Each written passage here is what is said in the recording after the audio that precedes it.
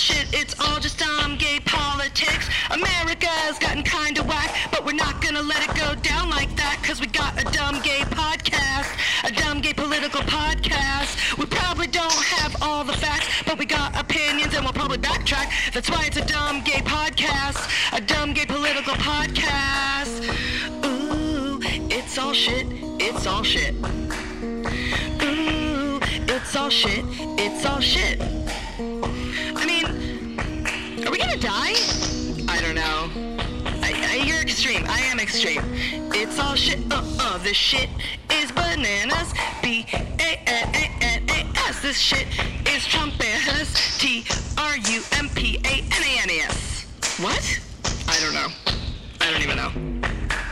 Hey everybody, welcome to Dumb Gay Pandemic Politics. I'm Julie. And I'm Brandy. And this is the podcast where we talk about the week in coronavirus politics like we're talking about reality TV. And we are back. We are back, Meow Meow. We're back! After an unplanned week off. Yeah. Wow. Yeah. Well. What a week. Other shows go on hiatus for 2 months and then they take a luxury COVID vacation somewhere in Tahiti or something. But not us. No. We spent the week getting high in Julie's bed and wondering if she's ever going to walk again after her knee surgery. And I'm still wondering, because the shit takes forever. It takes forever. You do seem more sober. Yeah. Oh, yes. I definitely getting better, feeling better. Looking good, Lewis. Feeling good, Lewis. Okay. I mean, we didn't miss it because you couldn't walk. We showed up. Right. And you were too fucked up. So it was more just the inebriation and the full body torture. Yeah. It's because sitting is hard. Sitting's hard, and even for that first week into 2 weeks, laying was hard. Yeah. So it's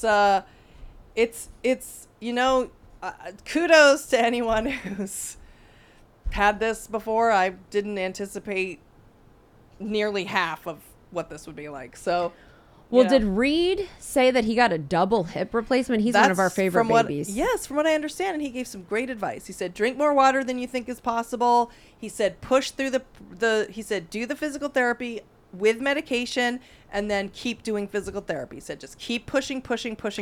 And the first time we met Reed, he was fully on opioids. Yes, and it all makes sense know why. now. Yeah.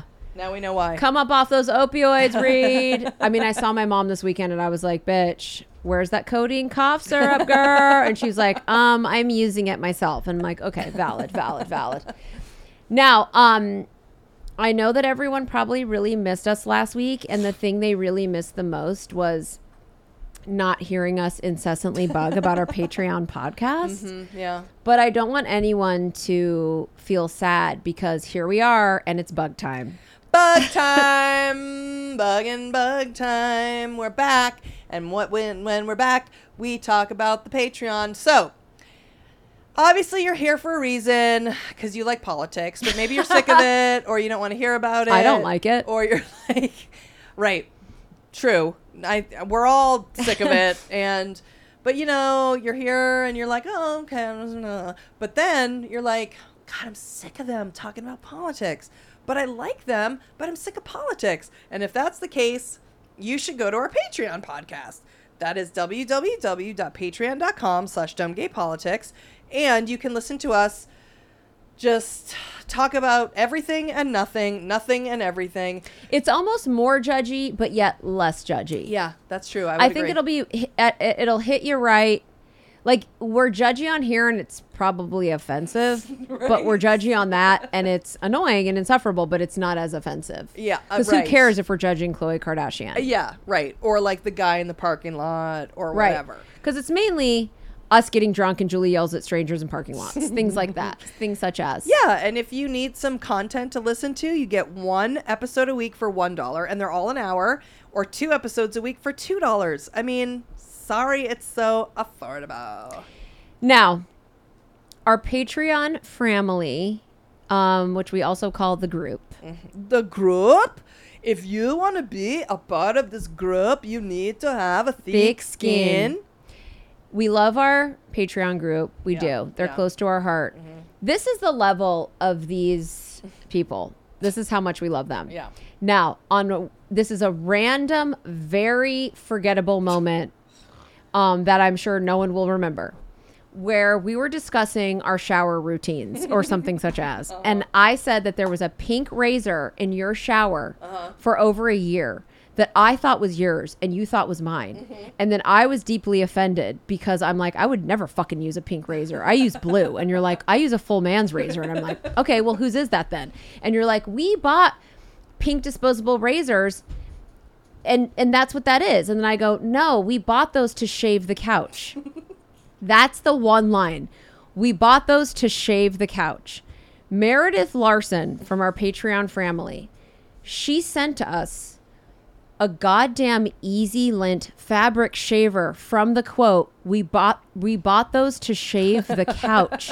It's a machine that shaves off pills and lint balls and shit. Amazing. Specifically for that. And it's so nice. It's like real. It's like from Is It Wigs. It's like a QVC, like a nice, it could be on an infomercial. Yeah. I want to shave the cat. I want to shave my forehead. And that's literally what they'd be saying. They'd be like, if you haven't tried it, you are not living. I mean, this is absolutely amazing. I say to my husband, I'm shaving your whole body. All up with the, oh, you are? I am. Me too. It just goes for, and then it's, of course, the 3 easy payments of $19.99. It's going to be sold out, so you better get it fast. It comes in mauve, pink, more titanium. Like the steamer that I have. It's just like exactly, that. It's just like that. It's so nice. Meredith, you bitch. Like, it's luxurious. I'm like, this is how the rich people live. Yeah, they have all... Like they have machines to shave the pills off. Exactly. We bought disposable razors and we shaved the couch like a whore on vacation. I'd like to shave that couch right out the window. I'll tell you that. All right. Well, Meredith writes, hey, Julie and Brandy, I've been one of your faithful 14 from the get-go. You have both talked me through and kept me somewhat calm during the past 4+ years, especially living in North Dakota. With January Jones, I might add. This is a picture of my husband, Brad, our 13-year-old daughter, Evangeline, and me. We are all listeners of your Patreon, some more than others. My daughter and I really love the drug commercial episode and still sing, I never want to go out because of my elbows. I never want to go out. I mean, I don't even know. I'm trying to do it like En Vogue. How do you think that sounds? We don't never want to go out, never want to go out, never want to go out because my elbows. I don't know. We don't remember it, Meredith, so please go on the Patreon and tell us which episode that is. I clearly remember during the pandemic having an existential crisis because that fucking commercial came back with the lady with the hot chocolate where she takes it off the nose. I hate that commercial. Where she takes it off the nose. It's so gross. And you kept doing it. Ew. And then you sang the whole song about how your eczema flaked onto the picnic blanket when you got up. You're like, I'm going to get up from my picnic. And we just did all drug commercial things. Yeah. But this is how lame the fucking Patreon. I got flakes all over my granddaughter when I moved the whipped cream off of her face with hot chocolate. I hate that fucking commercial. And apparently whenever they see a drug commercial, that's what they're saying. So that's nice. Never want to go out, never want to go out, never want to go out because of my elbows. I'm glad we turned it into an En Vogue song. Yeah. It's not terrible. It's not terrible. We also love to listen to your Big Brother updates. I appreciate you both. Love, Meredith Larson. Well, that's nice. I'm going to physically refrain myself from Me Tooing Evangeline, who looks all of perhaps, what do you think here, 11, 12? I'm going to say 12. She's basically a pre-teen. She's a tween model. Tween, yeah. Rolling around North Dakota she's a budding model, okay? Circa Evangeline Lilly, who is, by the way, gorgeous. Gorgeous. And she's giving you charisma, charm, all of it. The smile is beaming, and you can tell she's the queen Kwan of North Dakota. Yeah. Brad has long hair. Oh. Meredith's super hot. They're like weird hipsters that landed in North Dakota. People are like, oh my God, did they just move here? I've decided he's a construction worker, archaeologist, and a sculptor. What is Meredith doing? I think Meredith works as a professor also. I think they're both into archaeology. Because that's all anyone does in North Dakota. No, I don't know. I just think to myself, what are you doing in North Dakota? Or maybe they're in ranch archaeology. I like to think that they met. I don't know. I have a lot of 50 Shades of Grey fantasies for these two. Okay. Because North Dakota, we don't know. We don't know. Did they No, grow we don't up know. there? Are they transplants? What if he does custom built motorcycles Ooh. and is in a garage band? She I is like her being a professor. Okay, she's a professor. And then everyone's like, nice boyfriend. And she's like, that's my husband now. And that's fine. He's like... She's also a painter who has perfected the Bob Ross painting style and now has because of the beautiful landscapes in North beautiful Dakota. landscapes and has done all of his paintings, every single one of them, and now is moving on to a new series that she is going to reveal in 2022. I can't wait for Evangeline's budding modeling career, and it is going to happen for her because I insist. And Meredith's like, no, we're not getting her involved in that toxic business. And I'm like, oh, yes, you will. She's so great. I just want to acknowledge this family, Brad, Meredith, and Evangeline, fighting the good fight in North Dakota. It's not easy. No. Meredith's legs, she shaves them and they get stubble 1 minute later because of the cold. You know when you get your goosebumps and then your hair grows? Yes, yes. I don't know what's going on in North Dakota, but I know that to be a sexy hipster there, must be hard. You're probably getting trolled at the gas station. Like people are like, go back to LA. Get back across the Mason-Dixon line. Smoke more marijuana. Yeah. Who knows? This is just all our weird stereotypes of North Dakota. For all but I believe them. Yeah, well, for all we know, North Dakota is like hipster central. We don't know. And it's just like it's turquoise jewelry and fucking like geology. Yeah, I don't know. Well, if it is, then these three started it single-handedly. I mean, they are going to make North Dakota aspirational, and we want that. We want that. Everybody needs to spread out. Yes. Models live in North Dakota too. That's what we're here. Yep. That's the messaging. Well, we love the Easy Lint. Fucking, I mean, love it. It is luxury. Luxury. I can hear Johnny right now wanting the Easy Lint. I know he wants it. I know he does. Easy Lint fabric shaver. Thank you so much, Meredith. Now, Jeremy and Craig Hurd McKinney, the co-mayors of Seattle. Yes. They were recently elected co-mayors of Seattle. Yes. They sent us their second installment of their graphic novel series. It's called Some Strange Disturbances. Now, the issue is that I specifically demanded that Craig include me in part 2. Yes. This is part 2. Yes. You read it cover to cover, Craig. Cover to cover. I am not present in said graphic novel. And if I'm wrong, please point out where said person is. Now, Julie did yell into me, the main detective's last name was Brandt. Yes. And she did try and soothe my ruffled feathers. I'm sure this is you. This must be you. It must be. And I'm like, no, I want my likeness. I want my likeness. I demand it. I know. Is it the ghost girl? Is it the lady at the house? Is it the other lady who gets the dog? Is it the other? I mean, now listen, it's a Victorian paranormal mystery. Did I or did I not make you read out every woman's name? I did. Cordelia. I read out every woman's name. No. I'm just saying, you guys make me a hooker. I don't care. Make me a dead body like in The River's Edge. That girl made a lot of money in The River's Edge. Really? With old Crispin Glover. Wow. I know which one of my friends are Keel. Remember how there's this dead body and but it's like their friend. The whole movie is so, I mean, it's very B movie, but obviously Crispin Glover is always right on time. Yes. I mean, you know what I mean? Where's he been? He's been in Hot Tub Time Machine. That's where he's been. Oh, that's right. And I'm fine with being the dead body in The River's Edge. Yeah. Just, I mean, Craig. Craig. I looked and listen, I know I'm on painkillers. Maybe I didn't see it, but I did yell out all the names and I did read it from cover to cover because you know I love a good graphic novel and it is good. You did a great job, Craig. You really I hope did. an email comes through with literally like this gorgeous headshot of me and he's like, it was here on page 52. And I'll be like, meow meow, and you'll be like, sorry. Now it's time to see what's doing with JoJo and Kiki. Lock the doors, lower the blinds, fire up the smoke machine, and put on your heels. Because I know exactly what we need. JoJo and Kiki. I want to have a Kiki. Lock the doors. Hey. JoJo and Kiki. Motherfucker. I'm gonna let you have it. JoJo and Kiki. I want to have a Kiki. Dive, turn, work. JoJo and Kiki.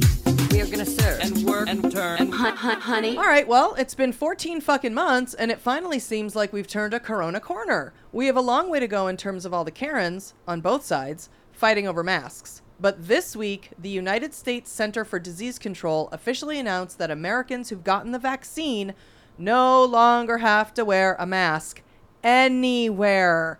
Inside, outside, up your butt, and around the corner. You're allowed to go anywhere you want with no mask, just as long as you've been vaccinated. Today, CDC is updating our guidance for fully vaccinated people. Anyone who is fully vaccinated can participate in indoor and outdoor activities, large or small, without wearing a mask or physical distancing. If you are fully vaccinated, you can start doing the things that you had stopped doing because of the pandemic. We have all longed for this moment when we can get back to some sense of normalcy. Based on the continuing downward trajectory of cases, the scientific data on the performance of our vaccines, and our understanding of how the virus spreads, that moment has come for those who are fully vaccinated. Unless you're in California or New York or Oregon or basically any blue state. But the thing is, it was obvious that when they made this announcement, good old Rochelle fucking Walensky or whatever her fucking name is, and then Joe Biden immediately held a press conference right after and said that not only do vaccinated Americans not have to wear masks, but for the first time in 14 months, the number of cases in every single state actually went down. The thing is, it was obvious that nothing in our actual lives was going to immediately change.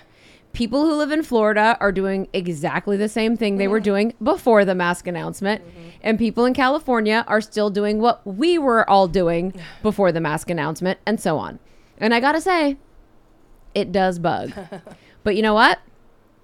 I saw Kamala Harris, Kiki, walking behind Joe Biden, Jojo, for the very first time, just walking, simply walking as vice president with no mask. And it was so fucking awesome. Seeing the bottom of her face while she was just walking around being a boss made me literally see the light at the end of the tunnel. I was like, oh, I get it. Yes, I see it now. Look, there's Kamala Harris's face. Yep. Well, that and seeing how gross all the White House press corps are without their masks, we haven't seen their faces. And now, oh my God, Peter Douchey and Mary Bruce should get their masks permanently attached. I mean, they're all so grotesque. I just like imagined all the wrong bottoms of faces. I always do that. Well, I make them all much better looking than they are. Yeah. And all of a sudden, like, Mary Bruce's bottom thing comes off and you're like, whoa! I wasn't even sure it was her. I could just recognize her voice. And I mean, Peter Douchey is... Oof. I mean, I thought he was 15 years younger. I'm thinking, when I walk around in my mask, I don't think anyone's making me better looking. What I think in my head is I'm like, oh, you don't even know how good looking I am without this mask. I have no idea if people are actually making me better looking, because I made every single one of those people in the press corps like just more attractive. Right. And I wonder if that's just what everyone's doing then. You know what I mean? Like, am I in the supermarket and they think I'm a glorious, handsome gentleman? I guess so, which you are. I'm keeping the mask on. Now, I wonder, though, when The View, in light of all the recent news and the announcement of the CDC and JoJo, I wonder when The View and all the news shows will go back into the studio. You know what I mean? Ooh, yeah. Because they're not. They're all sort of doing Zoom. They don't want to go back. Whoopi doesn't want to go back. I'm sure they don't want to. No. And Meghan McCain is the first one every day acting like she's going to go live her tragic hot vac summer. That's what she says. And yet she's doing The View remotely from DC, and she probably doesn't want to have to go back into the studio in New York. Absolutely She clearly, not. but I'm going to go travel and do my hot vac summer. I'm like, except go to work. It's funny that some people, and we know, Whoopi doesn't want to go back. She'll stay in Howard Stern. He would stay in his house forever. However, there are people such as Bill Maher, who is back in the studio, and that motherfucker already got COVID, even though he's fully vaccinated. And you know, he wanted to go back so bad. He was thirsting so bad. Oh, he needs the audience. He wants to go on the road. He is so annoyed there's only 12 people there. And he was like mad at his writers that they wanted to do it remotely. Right. And I mean, that's the thing. People who don't want to go back to work will use the excuse that they are concerned that other people aren't vaccinated. Or they'll use the excuse that they are concerned with people at their job who no longer have to wear masks. Or maybe it's the opposite, whatever. But they're concerned. Maybe some people don't want to have to wear the mask all day at work and their job still requires it. Or the social distance aspect. I don't. But I'll tell you this. I don't want to wear the mask, but at the same time, I'm afraid not to wear the mask. Well, I would use any excuse not to go to work. I don't care what the excuse is. I'd be like, okay, so we don't have to wear the mask, but we still have to social distance, or we have to do. I'd be like, yeah, I'm not comfortable. I mean, anything it would take, particularly to go right on Bill Maher. I'd be like, you know what? I just don't feel comfortable. Yeah, you're right. And why not Zoom? And so I don't blame people, and I guess a lot of people aren't trying to go back to work. Yeah, no, they're right not now. trying to be like, I don't want to see you. I don't want to sit in the room with you. I don't need your Peggy Davis eyes making me feel bad. I don't want to. Also, right now, especially right now, no one wants to be looked at. No one wants to be seen in person because I haven't put on a pair of pants that doesn't have an elastic waistband for a year. And now I can't, No, and when I did, I had a fupa and then went into a shame spiral. And I will say, I want to not wear the mask. And then when I go, but I don't need like a Karen jumping from the bushes, screaming at me, shaming me. And that said, I've also been in an environment where no one has masks on and I get extremely uncomfortable when I watched you do stand up and I wanted to discreetly go into my purse and put my mask on. And then I also got too insecure to do it. Like I'm such a fucking joiner that I'm like, what's everyone else doing? I can't go against people. Like I did not have the balls to go and be the sole tool with the mask on. Right. And then, but then it's like, no one, I don't know where the social cues are. I don't know where they are either, but I know this. I know that the level of my fupa that a Karen is going to yell from the bushes to put a mask on the fupa. Yeah. Like that's how big it is. And I just Maybe if everyone masked their fupas, we could all transition more easily. I literally have to put a cod piece on my fupa. Karens need to yell about the masks. We need to hide our fupas and everybody can come together in one peaceful fupa mask union.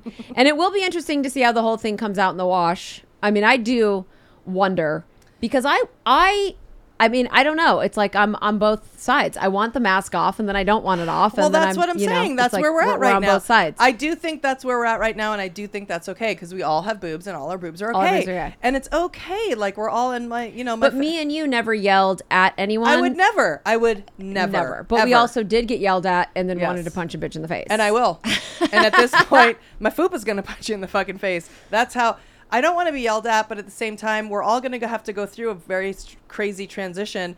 And we're all psychologically maimed, and we are maimed. There's no way, and my neuroses is off the chart. Well, it is going to be interesting to see how it all comes out in the wash. But for now, the load is extra full now with sheets and towels and dog beds. Yeah. And period underwear, and it needs an extra rinse before we can even see if it's done. Yeah. But in the meantime, I don't know if you know. Yeah. But Walmart, Costco, Trader Joe's, CVS, Starbucks, and Target have all announced officially that they won't require masks for people who've been vaccinated. But again, it all depends on where you live. Because again, we all saw what happened when old Ricky Schroeder Karened out on the dude working at Costco in LA. First of all, the fact that they're calling him a Ricky, I love, because he wants to be called Rick. No, we will not. And he can suck all the dicks, no offense, not in a good way, in the world. He can suck him in his bed that's shaped like a Trans Am in his rich fucking house where he gets on the train, where I would watch the show and then go and confront my parents and be like, listen, I feel strongly I was adopted. I know that I'm rich. I know that I live with Ricky Schroeder. I asked for that bed. I asked for the car bed, and you his think entire that room. Phyllis Goldman was like, you think that you're going to get a car bed, young lady? No. Also, he's such a fucking douche, and fine, I understand. You don't want to wear the mask, but who cares? Also, the guy who told him he had to put the mask on is just some guy making fucking minimum wage. The poor guy. I mean, let's assume he's in middle management at Costco. But okay, fine. He's still doing what he's told to do.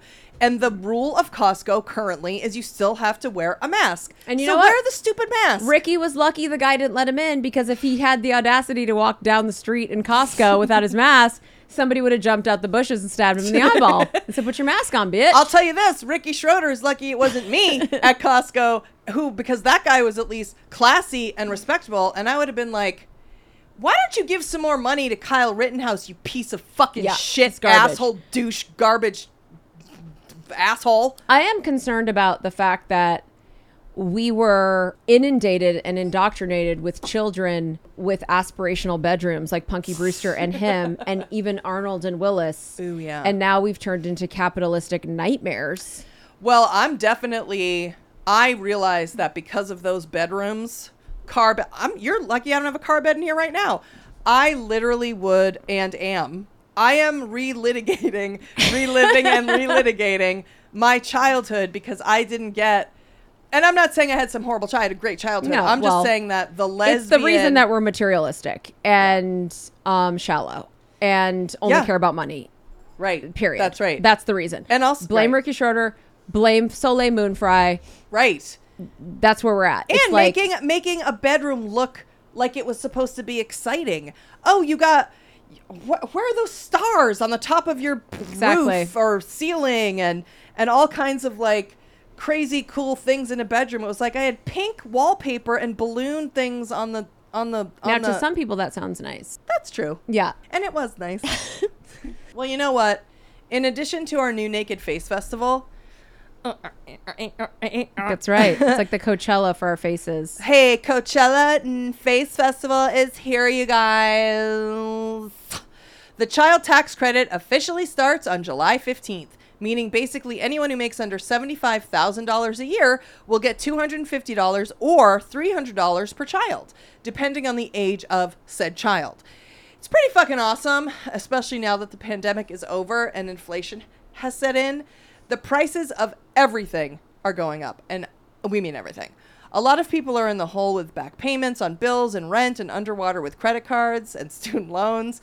And this child tax credit getting directly deposited in people's bank accounts once a month and every month for the next year is really going to help people who badly need help. Now, it's not going to help me. It's not going to help us. It's not going to help us. These motherfuckers, starting on July 15th, are about to get $300 a month put into their account. And it might seem, whatever, but we are all here for the stimulus money and the free money and the free money. Yes. And now I will say we know several different families who managed to pick up and move their entire families out of state during this pandemic. Amazing. Many of those families moved to places that would be more affordable. Like the reason they moved is because it would be more affordable and manageable for the future of their kids. Mm-hmm.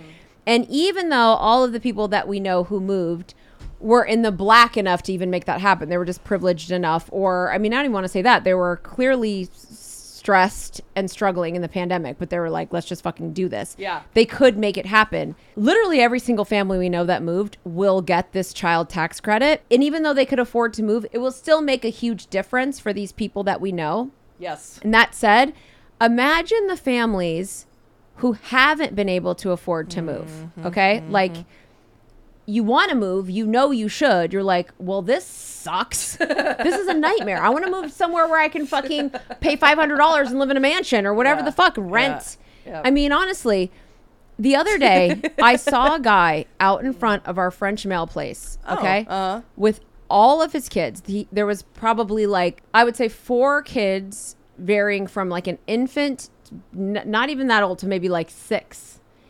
And his mother or his mother-in-law in a wheelchair. Okay. Oh my God. And I don't even care if the bitch was faking in the wheelchair, like they do. And when you go to Rome and there's those ladies who pretend they're hunched over and they're faking it. I literally didn't even care. I was so shook by the thought of this grown man dragging his 4 kids and his old ass mother down to the mail place.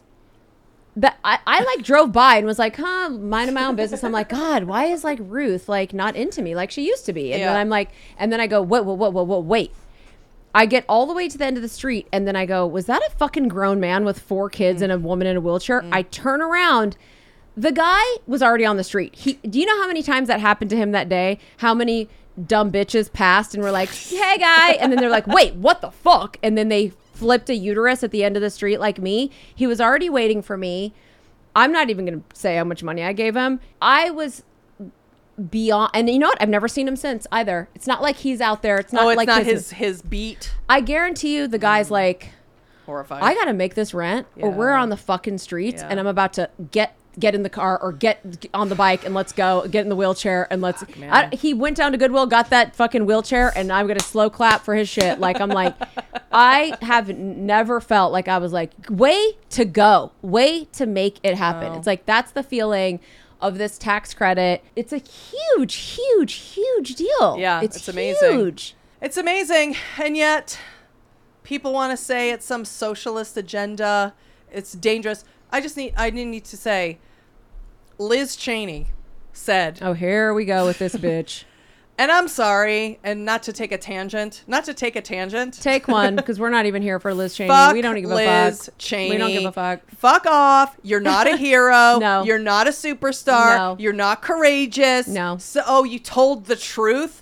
This is the bar that we have, that you told the truth. I don't give a fuck. And how much money has she raised, too, from that? Oh, please. It's like all of And it. also, you voted with Trump 97% of the time. You're so conservative, it's repugnant. Yeah. And you literally said the words, Joe Biden's policies are dangerous.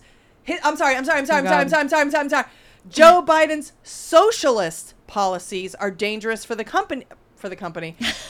Our company cannot handle these policies. For the country, including this tax credit for people who need it for these kids. She can go jump off a bridge. I don't care. I don't want to hear it. What he's doing is courageous and brave and important and honest and authentic and what we need for the country. Not her. I hope she gets fired more.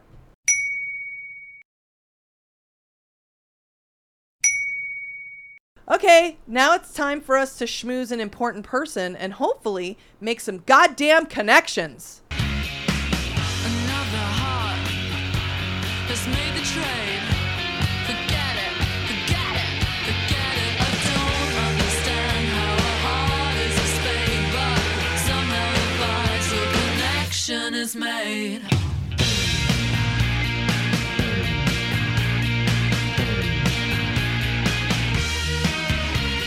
This is our segment called Making Connections, where we connect with someone more successful than us in an attempt to make ourselves look admirable and accomplished to our 14 listeners. And if at any point in the interview there's a good opening, we will hit said guest up for a job and or other connections that could benefit us in the future, like art and amazing laptop stands. And we are very excited about connecting with our very connected guest today. He's a 90s gay icon from season 1 of The Real World on MTV. And if you just so happen to be born yesterday under a rock that was situated in a large field somewhere off the grid, The Real World on MTV is a multi-pronged television juggernaut that was so fucking influential. There's not a single thing on TV today that isn't somehow connected to it. And in our opinion, our guest today was the most important cast member of the most important season. On the Wikipedia page of LGBTQI firsts listed by year, we expected to see under 1992 the first out LGBTQ series regular on the first docu-series in American history, but it's not there. And that's why Wikipedia is a shitty, tainted compost bin. Well, he might not be on that Wikipedia page, but he's here on our shitty podcast and forever in our hearts. He's not only a gay icon, he's also a super talented artist, painter, writer, director, and inventor. He's a goddamn modern day polymath, but he's finally back on our TVs with The Real World Homecoming on Paramount Plus. So without further ado, it's time to start making connections with Norman Korpi. Hey, Norman. Hi, Norman. How are you gals doing?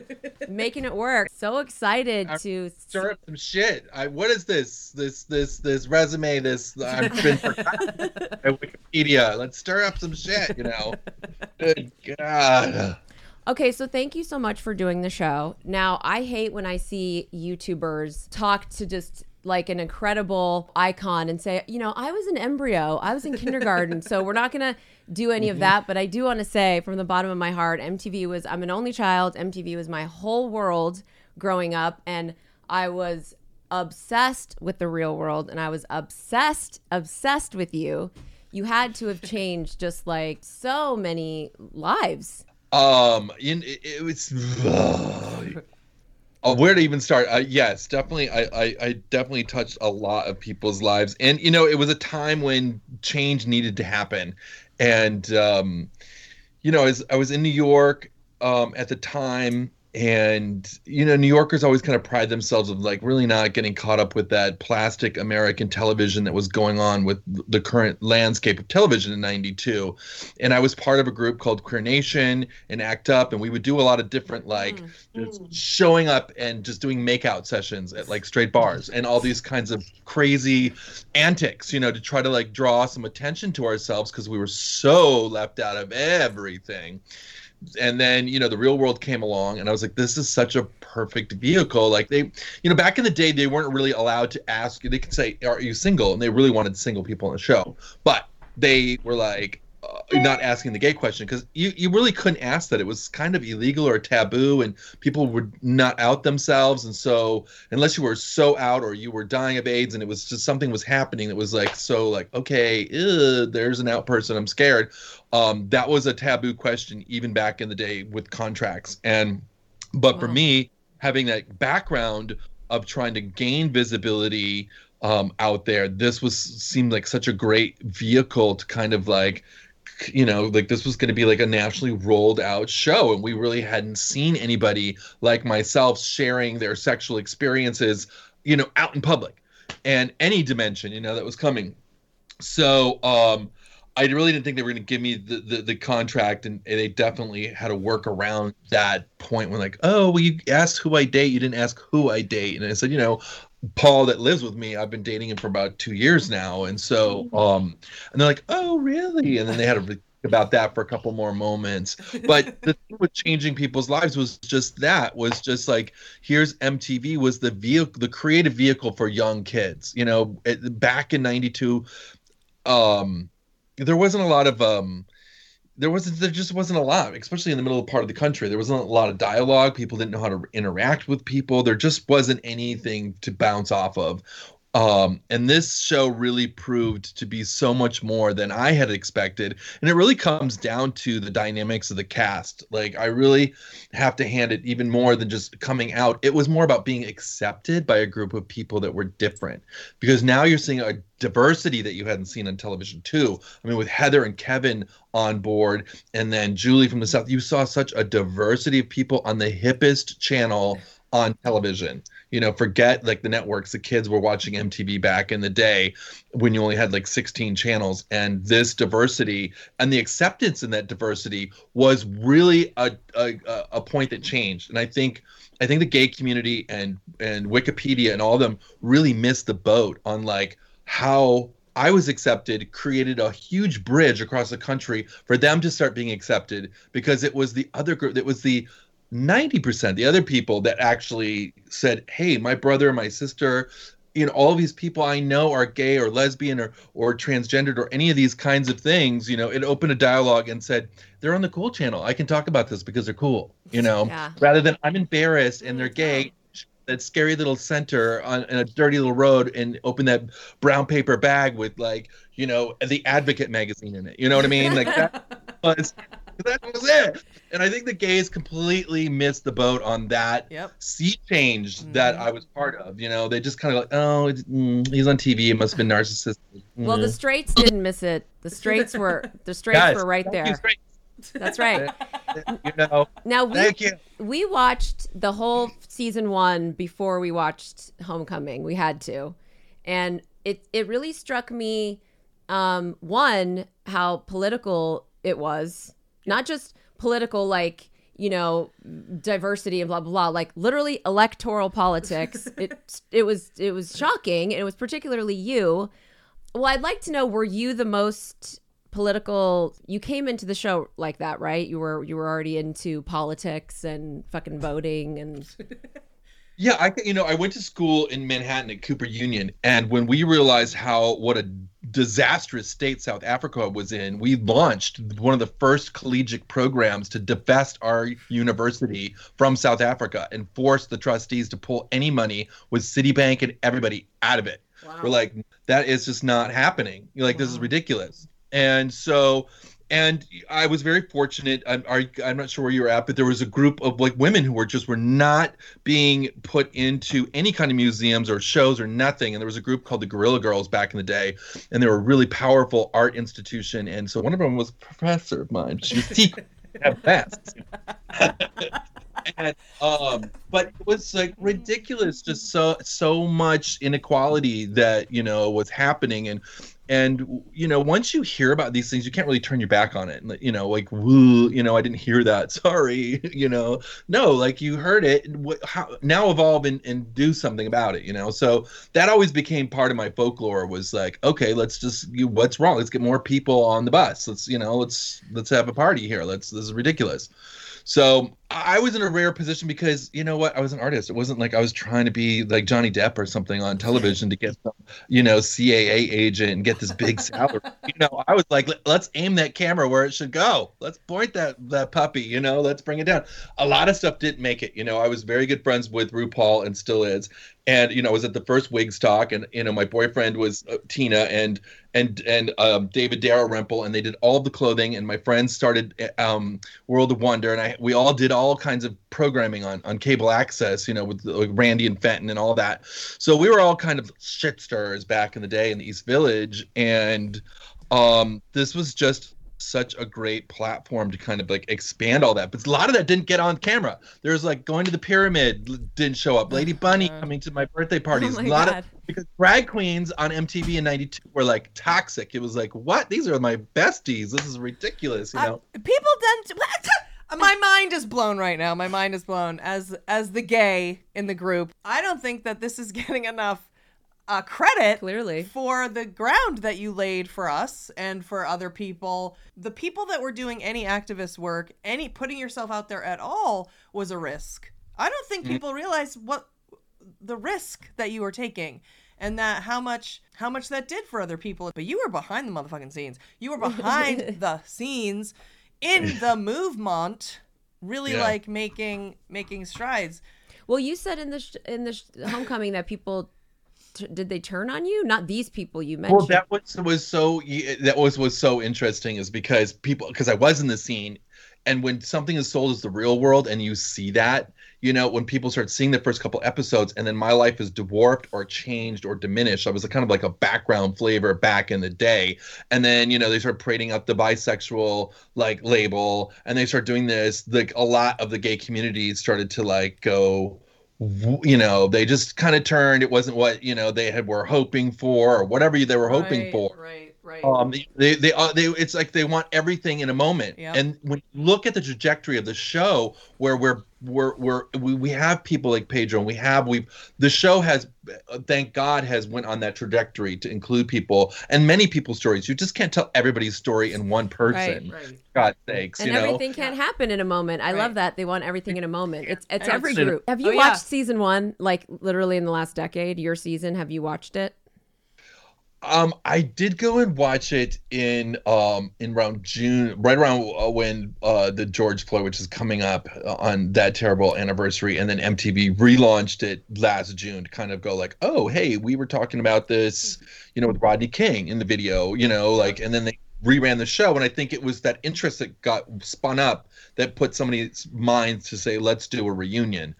But yes, I did check it out because a lot of millennials were like commenting on us and like out of context because they were an embryo, and they were like, oh, why couldn't you be so brave? Or they completely took how I was reading their comments of how they experienced the show today was like, I'm like, you have canceled me basically. It was like cancel.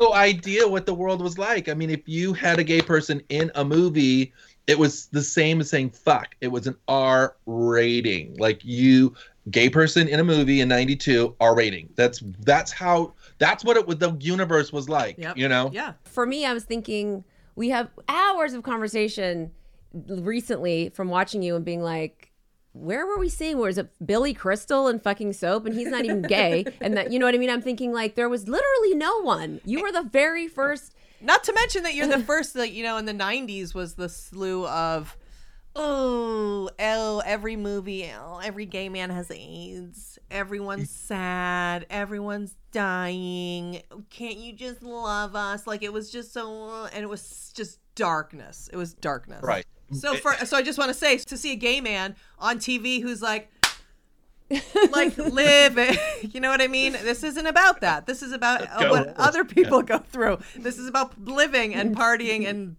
art and New York Plus at the time. Gay hunt, you know, he's out there. He's got a gun and he goes hunting deer and stuff. He's like, what? What's this? My head's gonna pop off. What happened with Charles? Oh. Rumor had because I only read it in the press is that, you know, through the multitudes of him changing, oh my God, what a story. God, we could just have a whole podcast on that. On Sexy Charles. Sexy Charles, who inned himself, who was the first person who inned himself, like he was out, like he meant, you know, he was a big prominent person in like ACT UP out of the San Francisco branch, and then he was here, and then we dated, and then all of a sudden he wound himself into getting a talk show called the Charles Perez Show, and then he inned himself and said he was straight, and then I was stalking him, and then had all of these people started spreading rumor, like I'm in Los Angeles, and there'd be like all of his people at Tribune would be like, you know, Norman just made this all up. They tried to sue MTV because he was straight, and, you know, change his name from Dabney to Perez, and then all this, and then I had no one wanted to hire me. I was toxic gay, so we started Gay Entertainment Television in Manhattan. Did all this programming, so I did Party Talk and all this stuff. You know, the beginnings of all these things, and you know, gave space for like Leah Delaria and Frank and all the good fun people to come on the show. Wow. And we were right after anyway, so we brought art to Nappy. We went to there, and there was big posters of the Charles Perez, you know, and promoting his upcoming talk show. And I was so excited because I was thinking, oh, it's going to be like this big gay talk show and all this big thing. And this is probably like 96 or 5 or so. So I'm like all excited. And then we've just been interviewed to death because it's like drag queens on CNN for the first time. And we go parading down because I want to go see Charles Perez. And the Tribune people almost shit their pants when they saw me coming, and like flew him back to New York immediately to protect him, to keep him straight and keep him away. And then they like launched this whole lawsuit against like Viacom, you know, saying that it wasn't him and that they had screened him into the show and all of this kind of stuff. So you guys kiss. They show you kissing on the show.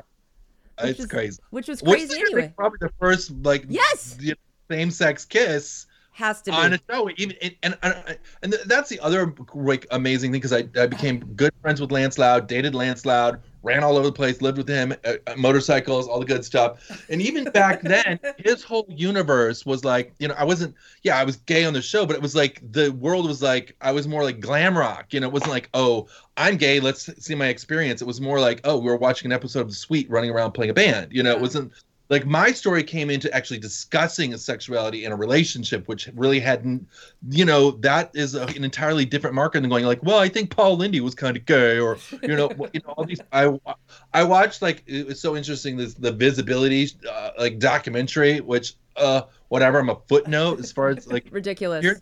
The history of gay television, I'm less than a footnote. Like, how did that happen? But like these millennials get in here and they remake history, and then a lot of the people who you kind of already knew were gay or whatever, running around like Liberace or Elton John, have reactivated their stories to re-put their whole timeline there. I'm like, oh, someone get the timeline correct here. That's right. You know? the two I'm guys. like, I have enough to do. I got to paint, figure out how to pay rent. Tell us your story. When did you and how did you come out? Like, we're wondering if because you came to the show obviously very politically minded. Was your family political?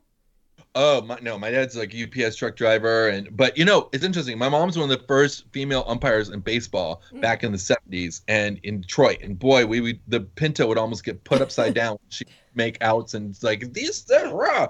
She's like this tough little Sicilian woman, and my dad was always in all the sports. He played them all, and so they're super sports minded. So Is your dad giving a sexy Kevin James type of UPS vibe? Yeah, he's pretty, he's a good looking man in his 80s. He's they what to do with Norm. The kids weren't super excited with me in the public high school. I was either Mexican or I was Japanese, and then one year it was this, and then finally I was gay, and then I was screwing cows, and in between just like having lots of friends in middle school to like nobody would touch me with a 10-foot pole. Because you were seeming gay. Were you? Why were you? I was the other. It was a very kind of white school outside of Lansing. And, I not that I'm super dark, but I do get, kind of tan, but, my Italian complexion. And, so I was the other, everyone needs an other to pick on, and, so there was like me, there was a couple other kids that were obviously villain, like they look like the gay people. So let's, drown them in the toilet of shit, and let's break their nose and break their fingers and break their things. And it got to be kind of repetitive and awful. And I went to a counselor to try to move to another school. And that's when they said, oh, you painted all these murals and this art. We could get you into this Interlochen Arts Academy. That's like super high school of artists. It's like fame school here in Michigan. And so we drove up there to Traverse City, and they showed my portfolio, and they're like, oh my gosh, here's a scholarship. And my parents like, what? How are you going to pay for this? Isn't it? It changed my life. I was like, all of a sudden I was going to school with David Lynch's kids, Jennifer Lynch, which I'm good friends with, like, Wynton Marsalla's kids. It went from like there to like, Alicia Keys and all of these people going to school, like Jewel, like everyone in this like super school. And it was so night and day. We had about 400 some students, and there was a guy, Tom and George, and they ran for homecoming king and queen. And the student body, and this is in 83 or 82 or 83. They won, and it pissed off these other two rich kids that were from Chicago, and I'm like, oh my God, I'm gone from the school of like full diversity. I mean, it was like full, like there every diversity. I mean, we people from Japan, like everybody around the world competes to get into this school. And it was like in heaven, and it literally accelerated everything about me. And it gave me the kind of the confidence to go to New York, like to go into this other world and being around people from around the world. I mean, we had like 12 people from Saudi Arabia that went to this school. There's like 30 people. There were more people outside of Michigan that went to the school than inside of Michigan that went to the school. So just being around that group of people, and it was kind of very real world. Like I went, and then I had that living with others for the first time through high school. Like people that were different from me, very different backgrounds. People got in there because of their talent, and the school had a lot of money to give people, like myself, to get into a school like this. And so it wasn't like that crazy boarding school where you show up in like a very fancy car and everyone's, like Choate or something nasty. I did sleep with a guy from Choate. He was hot though. Did you come out at this age, at this school? So it completely gave me that, ability, yes, to move forward, because there was like support. It was like nuts. It was like all of a sudden there was like 30 different openly gay and lesbian people in high school in 82 on campus. Can you imagine that? That's insane. No, I can't imagine that. So I followed them to New York. So they lived in New York, and they set up shop there, and they graduated the year ahead of me. And then I got into the Cooper Union, which was like tuition free, and then that was the really super benefit of going to that school was that all these universities come in, like they want you, they give you tuition like free to come in. And so, and being me highly dyslexic, I really needed, a good art school to kind of take me in, because my other grades were a little iffy. So your parents, were they accepting of your... They just saw accolades. Like I'd come in, and all of a sudden I was a presidential scholar in high school, and then all of a sudden I get these scholarships. And so the award thing kind of like distracted everybody in the hometown. Like, look, he went to this great boarding school. Look, he's going to this big college in New York. Like there was all of these bigger things that these other people were blowing people's minds away. Like they were going to go to Michigan State or something, like that was going to be the big thing. And all of a sudden, like, what? So there was a lot of that to kind of like do a shell game with them, Yeah. you know? Was it in New York that you got into ACT UP? Yeah, so that was like, so I was like probably the first of 19 people in that group. My professor was Douglas Crimp. So Douglas started the group with two other guys, you know, obviously Larry Kramer, very famous. And eventually Cooper Union became the hosting site for ACT UP. And so wow. our whole class, like, you know, it was like an art and theory class and stuff. And so, and we had lost like, my class is very small. It's only like 50 people a class in the art school, and then the architecture school is 18. And so small school. And we lost like 3 people my freshman year, like to, like in 85, you know, and it was like, boom, and they were young, and like, it was terrible. They were just beautiful. I couldn't believe it, you know? So it was really like, what is going on? And so he took the whole class. He's like, this is really important. So it was over at the center on the 13th Street, you know, and then the room started swelling. And I, you know, was there when like Susan Sarandon came in, and she was pissed one day, and we were like, oh my God, that's Susan Sarandon. She's in the corner. She just fired up like a fire. Like, people were just, the energy back then was so intense, and people would just stand up and trying to figure out, and the fear and the emotion that was going on in those things, and you were just boom.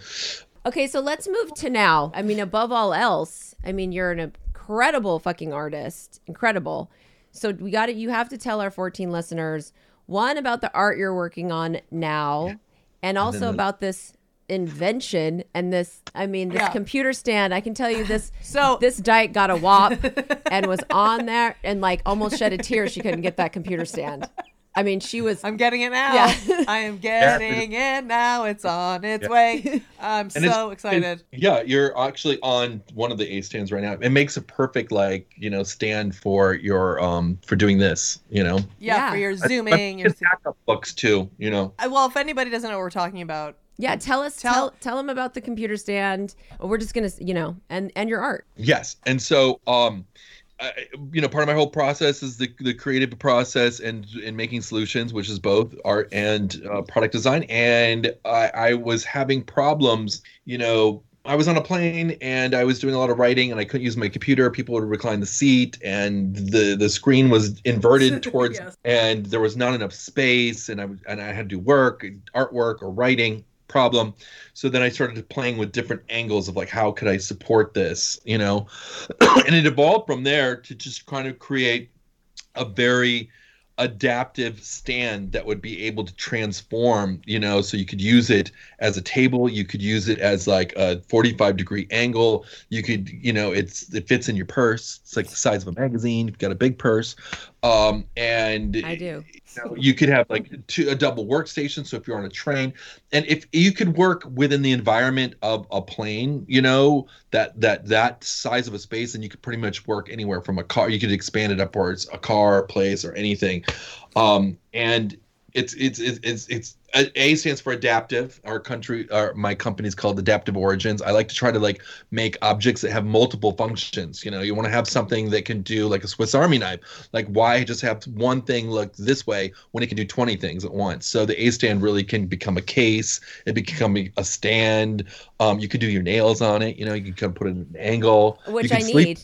And I love in an early iteration of like the ad, they showed someone's fucking sleeping on it on a plane. I was like, yes, I will be doing that. Yeah, that, and especially going back and forth to China when I found I did everything from like doing the designs to then getting the CAD work done, and then going to find the people, and then vetting out factories and making sure no one's doing slave labor and all the rest of that crazy stuff, making sure they're not gonna rip me off. And I was like a lot. I'm like an artist. I'm dyslexic. I can't believe this is happening. Write these patents. Somehow you just go and you do it and make it happen. And so yeah, you can like sleep on it and lay down. You can use it as a pillow rest if you're laying on the floor. You just put it on an angle and put a pillow right next to it. It's super sturdy. So a lot of people make these stands and they just look glamorous and pretty, but you can't type on it. Like right now, I'm like banging on this thing. Well, Julie wanted it, and I remember her telling me like, this is perfect for you, because I lay flat in bed on a pillow with my computer on my lap. And she's like, you could use this because I always lay down on the computer. And she's like, you need this, we need this, I need this. I mean, this thing is incredible. At first, can't wait. people I like, can't oh my wait. God, open it. It gets a little crazy, but just you'll get it in a few minutes, and then it's good to go. I've been really happy with it. Of course, there's certain things I didn't get, like don't name something with a keyword because then Google and Amazon will make you pay a fortune because even though that's your copyrighted name, you have to pay for it. So anybody that just has Joe Schmo Stand, you type Joe Schmo Stand, you see it. You go to Amazon, you type my thing, you can't see it because I got to pay $1,000 a day because it's a keyword.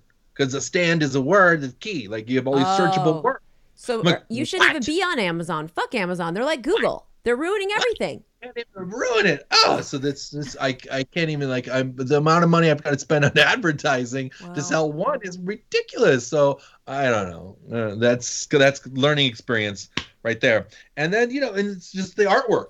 So the artwork has always been kind of a part of me.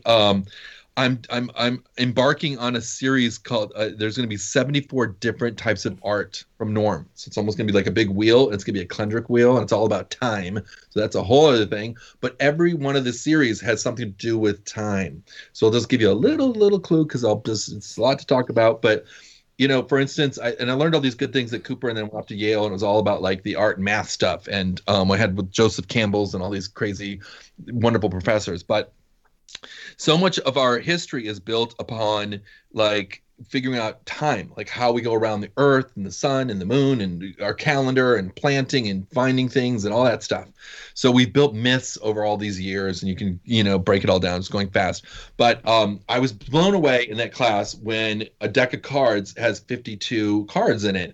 And then he's like, well, how many weeks are in a year? And you're like, oh, 52. And then there's 4 suits and there's 4 seasons. So you're talking about something to do with time. So my artwork is now becoming embedded on all of these things, but I'm adapting it to the tarot cards, which actually have this elliptical plane, whatever. But what happens is I make these wonderful little series, like, rabbits. And so once I get done with 4, then I go off to like 19 or 4 or whatever. So I'm doing all these series until I do 74 different series. And then it'll be revealed how this is all just a gigantic calculator, a personal calculator. So when the computers break down, you can keep track of time, even though like every lunar year there's like 4, there's a leap year. Well, that's a time to correct. And that's when you have all these mythologies and things like this. So there's all this stuff. Will this be a show that you put, like an exhibit, this wheel with all the... I'll probably be dead, and I'll probably have to will to like complete this entire like crazy map of art that's going on. I don't have to do it all. Well, but, put us on the list. So for your posthumous like art project, we will come and help, and then we'll just like carry stuff. Julie can move couches, and she's good at that. Now, before we let you go, tell our 14 listeners where they can find you. Where you want people to visit your website or Twitter or whatever. How do you want people to follow you? And where they can get that stand. They can get that stand at www.a-stand.com and A-stand. And you can get it at Amazon because we did send some into there. There's a limited supply, so hurry while it lasts. We're going to try to make more of them. And you can find my artwork at my name, Norman Korpi. That's spelled with a K, Korpi. NormanKorpi.com. Or you can look at Wikipedia and find that I'm not very important in the gay community. Go and buy some art out of pity. We urge our listeners, at least you guys, at least go check this stand out. And I mean, good luck if you want to look at the art and get a WAP and be like, it's not available to you, but you can and you can admire it and enjoy it. It's beautiful, beautiful, beautiful art. Yes, more art will be coming up. I'll be doing I like to do fun things. We'll have like a garage sale, and then some stuff is gonna be really expensive, like over $100,000. You might want to get in on that because it's a big head trip. It's gonna be big, and people are like, what? He's selling that for that? But someone's got to compete with Damien Hirst. These people, I know all of them from the beginning. I was there with Jeff Koons as he was sitting in a room when I was at Donald Batchelor's loft, and I'm like, what is this guy doing with his fancy... I want to tell you that I'm so mad at Damien Hirst because I got duped. I got fucking duped by Damien Hirst on that stupid fucking documentary, and I believed it. Do you know what I'm talking about? You know what you're talking about? You got duped. Oh, no. He made a documentary that it was like, we found this this underwater world and the statues and the da-da-da-da, and we can't no one, and they carbon dated it, and they literally went through every single fucking thing where that archaeologists do. So it was believable. We have to do like a sea monkey documentary and do it like in the mode of Damien Hirst, like a little video vignette for YouTube, and we should redo it with like sea monkeys and a little. Don't you think? We'll have it narrated. Yeah. Yeah, I love Troll the queens, honey. Troll the queens. Thank you so much. Thank it you. was amazing. Yeah. Thank you for being on the show. Thank you for all the work that you did for all of us. Thank you for being, enjoy your moment. It's going to keep coming. Your whole life has been a moment. I mean, we are living in your shadow of the polymath of Norman Korpi. Yeah. I appreciate it. Thank you so much. You guys have been a pleasure to talk to today. You too. Enjoy your day. All right, ciao.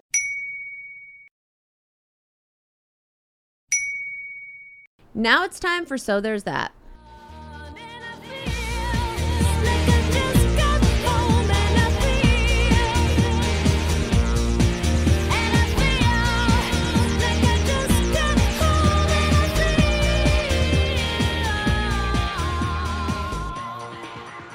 All right, so this is the part of the show where Julie has to find a So There's That moment that's happening because of or in spite of the giant zombie pandemic QAnon nightmare that we are all living in right now.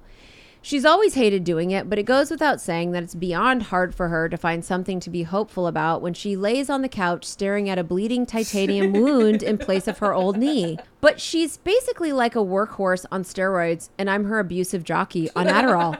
And together, we get the shit done. Right, Meow Meow? That's right. It might not always be good, but it will always be there, maybe late, and it will always be hopeful despite Julie and my seething rage and resentment about having to do it at all. So tell us, Meow Meow, what is your So There's That moment? I'm really curious what your So There's That moment. I'm like really into this, so let me just get right into it, okay? Okay. I found this story and I thought it was just feel good, sweet home Alabama, walking on sunshine, bye-bye Miss American Pie type dessert. Okay. Now, on this show before, or maybe it was one of the Patreons, we've explored the world of coins. Quans? Quans. Quans. Quans. Yes, Quans. we love the quans. Quan collecting, quan appraisal, people who love quans, quan apparel, quan literature, quan, just all like a quans. coin QVC we've watched. Yes. Right. And I think we did a whole Patreon on it, right? Yeah. Okay. Unfortunately for everyone. Now, why is anyone interested in quans? We have asked ourselves all the questions. Now, remember I had a whole dream about how we took all of your grandfather's valuable coins and we got them melted down in basically in an Armageddon. Yeah. And then it was in one valuable, basically like a diamond. And then I handed it to you and said, hold on to this. And then in 1 second in the dream, you lost it. Of course, because that's what I do. Now, we have asked ourselves, who gets to be chosen to be on the quans? Or the money in general, right? Like, why? We've spent most of our lives looking at George Washington, Benjamin Franklin, Abraham Lincoln, men, white, men, many, white, including even Andrew Jackson, who, though, founded the modern Democratic Party while owning slaves and loving it, also is famous for the mass genocide of Native Americans while expanding the country. I can't stand Andrew Jackson. And nor should anyone. Okay, so no one likes him, right? And Republicans like him. Oh, okay. I would say, I mean, not with all due, maybe not all, but Trump had a portrait of Andrew Jackson in the Oval Office. Okay, so I thought I had a hot take. Yeah. I mean, I can't stand any of them. Right. Okay. But Andrew Jackson is a very problematic. Okay. Now, people who are not on our money are anyone? Ladies. That's right, women. People of color. Also true. This country is built by the founding fathers. How many times? But, exactly. But behind every good man is a good woman. As long as she stays behind the man. Barf. Now, our money, whether it be bills or coins, are a reflection, literally, of our values. Money is a value. And what's printed on it is relaying to not just ourselves, but to the world, this is us. These people were so important or influential in our history, we're putting them on our damn money so that they pass through the hands and eyeballs on a daily basis all over the world. It does go into your subconscious whether you realize it or not. Agreed. And as if recent history... Although not enough to pass a Jeopardy question, which is why we even got interested, because we tried to test ourselves for Jeopardy. Oh, I mean, yeah, because you always Meanwhile, forget, we like, knew is Abraham Lincoln on the penny? No. Now, and as if recent history, what we have valued is white men. Now, I'm not trying to rewrite history here. White men have done a ton. They did take this country. They did build a ton of shit. Steal it. They did, exactly. They did steal this country. They did build a ton of shit. They created everything from religion to rape and all the fun stuff in between. But things they are a-changing. I won't go into the women who have been there through it all, but currently look at the ladies who are running shit. From Cardi B to Kiki, it's a pretty good time to be a leader. Though we are in the fight of our lives against white supremacy, our money has been slowly taking very small turns. Since the 1940s, there's been, now and again, you know what? I'm not a Quan expert. I mean, it's all Bitcoin now. It's all Bitcoin. It's all Bitcoin. That's true. It's Bitcoin. So if I get the timeline wrong or whatever, please, I just who cares? Just hear this as just for the metaphor and the parable for it is, please. And then remember, it's all Bitcoin now. It's all Bitcoin. Now, but people of color, men, first off, have fought to get representation on coins. And there have been Booker T. Washington being the first in 1946. But it wasn't until 1970. How does one fight to get... just like campaigning to get on. Wow, yeah, that's crazy. All of it. That is so fucked up. Right. But it wasn't until 1978 where we saw a female face on the face of a coin. Quan. Susan B. Anthony, one of the mothers of the suffragette movement, and a huge lesbian, if you ask me. Okay. I thought it was like a done deal. I don't know that it's a done deal. I think it's still under the covers. You look gay, you're going to be gay. Okay, also, Susan B. Right, and also that's your partner. Okay. Then in 1999, Native American Sacagawea appeared for a run, and 2003, Helen Keller, the deaf-mute lady, who I mean just for being deaf and mute, kind of deserves it. But are these like special edition coins, is what you're saying? So basically what happens is, you know, we have our bills, and now there's a whole uprising of changing Andrew Jackson or possibly any of them really to put Harriet Tubman or somebody on a bill that's different than one of these men. But right now, what we're seeing is that the coins, with these special edition coins, it is also leading up to, are we going to change the Quans? I would love the Booker T. Washington. I remember Susan B. Anthony and I remember the Buffalo Nickel. And yeah, that too. Right. I mean, there's, you know, and Sacagawea would be pretty sick. Cool. Helen Keller's... I mean, I take that one. Yeah, yeah, exactly. And Helen Keller's run ran through 2003. And we have not had a woman since 2003 on a special edition Quan. Enter, damn it, Janet Yellen. Shut the fucking front door and right now. And the American Women Quarters Program. Now, no, this isn't... like I said, we're not replacing Andrew Jackson yet, which my opinion, he should be the first to go. And is he on the $5 bill? He's on the 20. He's on something. He's on a bill. He's on a big bill that we see all the time. Okay. And, you know, even Frederick Douglass, even if we're not going to do a woman, put Frederick Douglass on one of the main bills. But still, damn it, Janet. Damn it, motherfucking Janet, man. Our new Treasury Secretary said, let's get some goddamn women on some goddamn quarters. So they picked the first two. And on quarters? Yes, bitch. Genius. Yes. Genius. And in 2022, we're going to see the faces of Maya Angelou and Sally Ride. Maya Angelou, of course, the Black Poet Laureate of our time, and Sally Ride, who blew up in the Space Shuttle Challenger, of which many of us watched in elementary school on a TV, rolled into class, plugged in with the longest extension cord known to mankind. Speaking of Punky Brewster, and now we're full circle. Full circle. Janet Yellen is holding a friendly competition to gain 5 more women who will grace 5 more quarters. People can submit actual artwork, names, reasons, etc., etc. I'm currently drawing a picture of Brandy. on top of a rainbow, which is being catapulted by Chihuahua rockets into a beautiful sunny sky, illuminated by the Keanu Reeves sun and a gentle purple rain coating her perfectly golden bronzen skin, with arms outstretched as she holds a bottle of champagne and a handful of hundreds, and beneath her we see a stable of models filling up the Grand Canyon like a landscape. And What a wonderful quarter. And in writing across the top, it's not E pluribus unum, or In God We Trust, it says, bug it. Alas, this will have to be my own making because the mint only wants dead women, and dead inside doesn't count. Or you'd be number one. Well, we haven't really tested it. That's true. Now, have you thought about who you've obviously thought about who we should God. as a podcast submit. Of course. And we should come up and we got to make the quarter artwork. And if anyone wants to submit, you should do it. And obviously RBG, the Gator, is number one. People will definitely do like Amelia Earhart. Yes. So I have a list coming up later, but Damn It Janet, the cool thing is that Damn It Janet will ultimately have the final say as to who the 5 women are. It's not going to be some board. It's not going to be some, group. It's just her.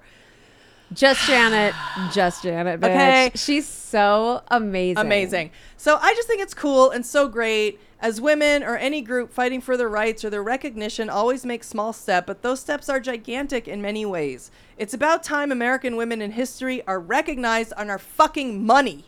Their faces will be seen by millions and millions of people and will prompt, I would think, if you don't know who that is, to look them up.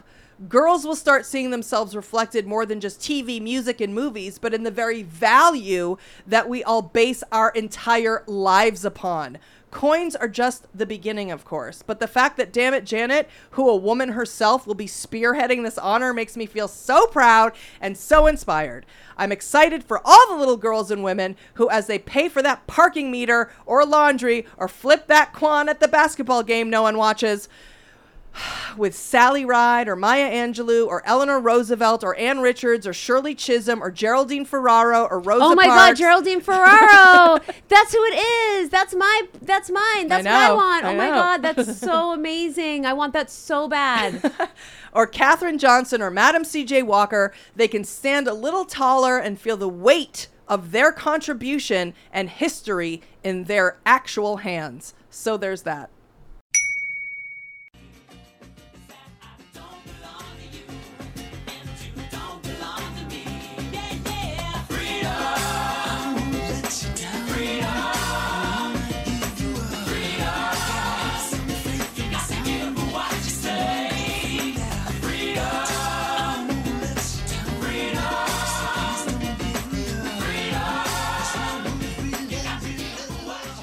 So that's it for this episode of Dumb Gay Pandemic Politics. Thank you guys for listening. We love you all so much, and we are so grateful for all 14 of you, especially now.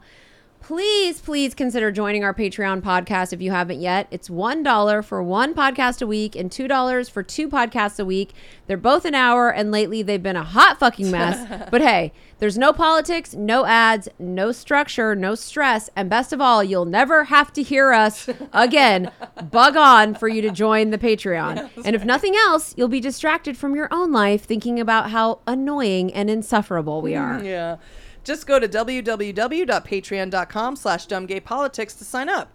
And if you're still on the fence when you get there, scroll down to an episode from September called Windows Up Sing Time. Just press play and take a listen to see if you like it. And if you do, don't think about it. Just sign up. Because once you join, you'll never again have to wonder what it's like to be part of the dumb gay pandemic known as our Patreon. And as always, it's been real and it's been fun. But mostly, it's been gay and it's been dumb. And Norman from the real world. Ugh. And knee surgeries. Yes. How'd you do, I see you've met my faithful hand-in-hand. He's just a little brought down because when you knocked, he thought you were the candy man. Don't get strung up by the way I look. Don't judge a book by its cover. I'm not much of a man by the light of day, but by night I'm one hell of a lover. I'm just a sweet transvestite from transsexual Transylvania. Let me show you a rhyme and maybe play you a sign. You look like you're both pretty groovy. Or if you want something visual that's not too abysmal, we could take in an old Steve Reeves movie. I'm glad we caught you at home. Could we use your phone? We're both in a bit of a hurry. Right. We'll just say where we are, then go back to the car. We don't want to be any worry. Well, you got caught with a flat world. How about that? Well, babies, don't you panic. By the light of the night, it'll all seem alright. I'll get you a satanic mechanic. I'm just a sweet transvestite from transsexual Transylvania. Why don't you stay for the night? Or maybe a bite. I could show you my favorite obsession. I've been making a man with blonde hair and a tan, and he's good for relieving my tension. I'm just a sweet transvestite from transsexual Transylvania. Hey, I'm just a sweet transvestite from transsexual Transylvania.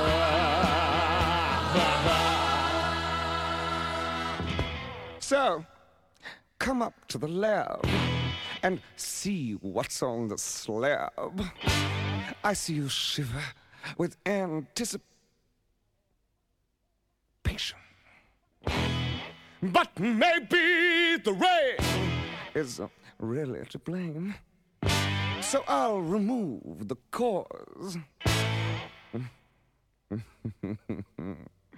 But not the symptom.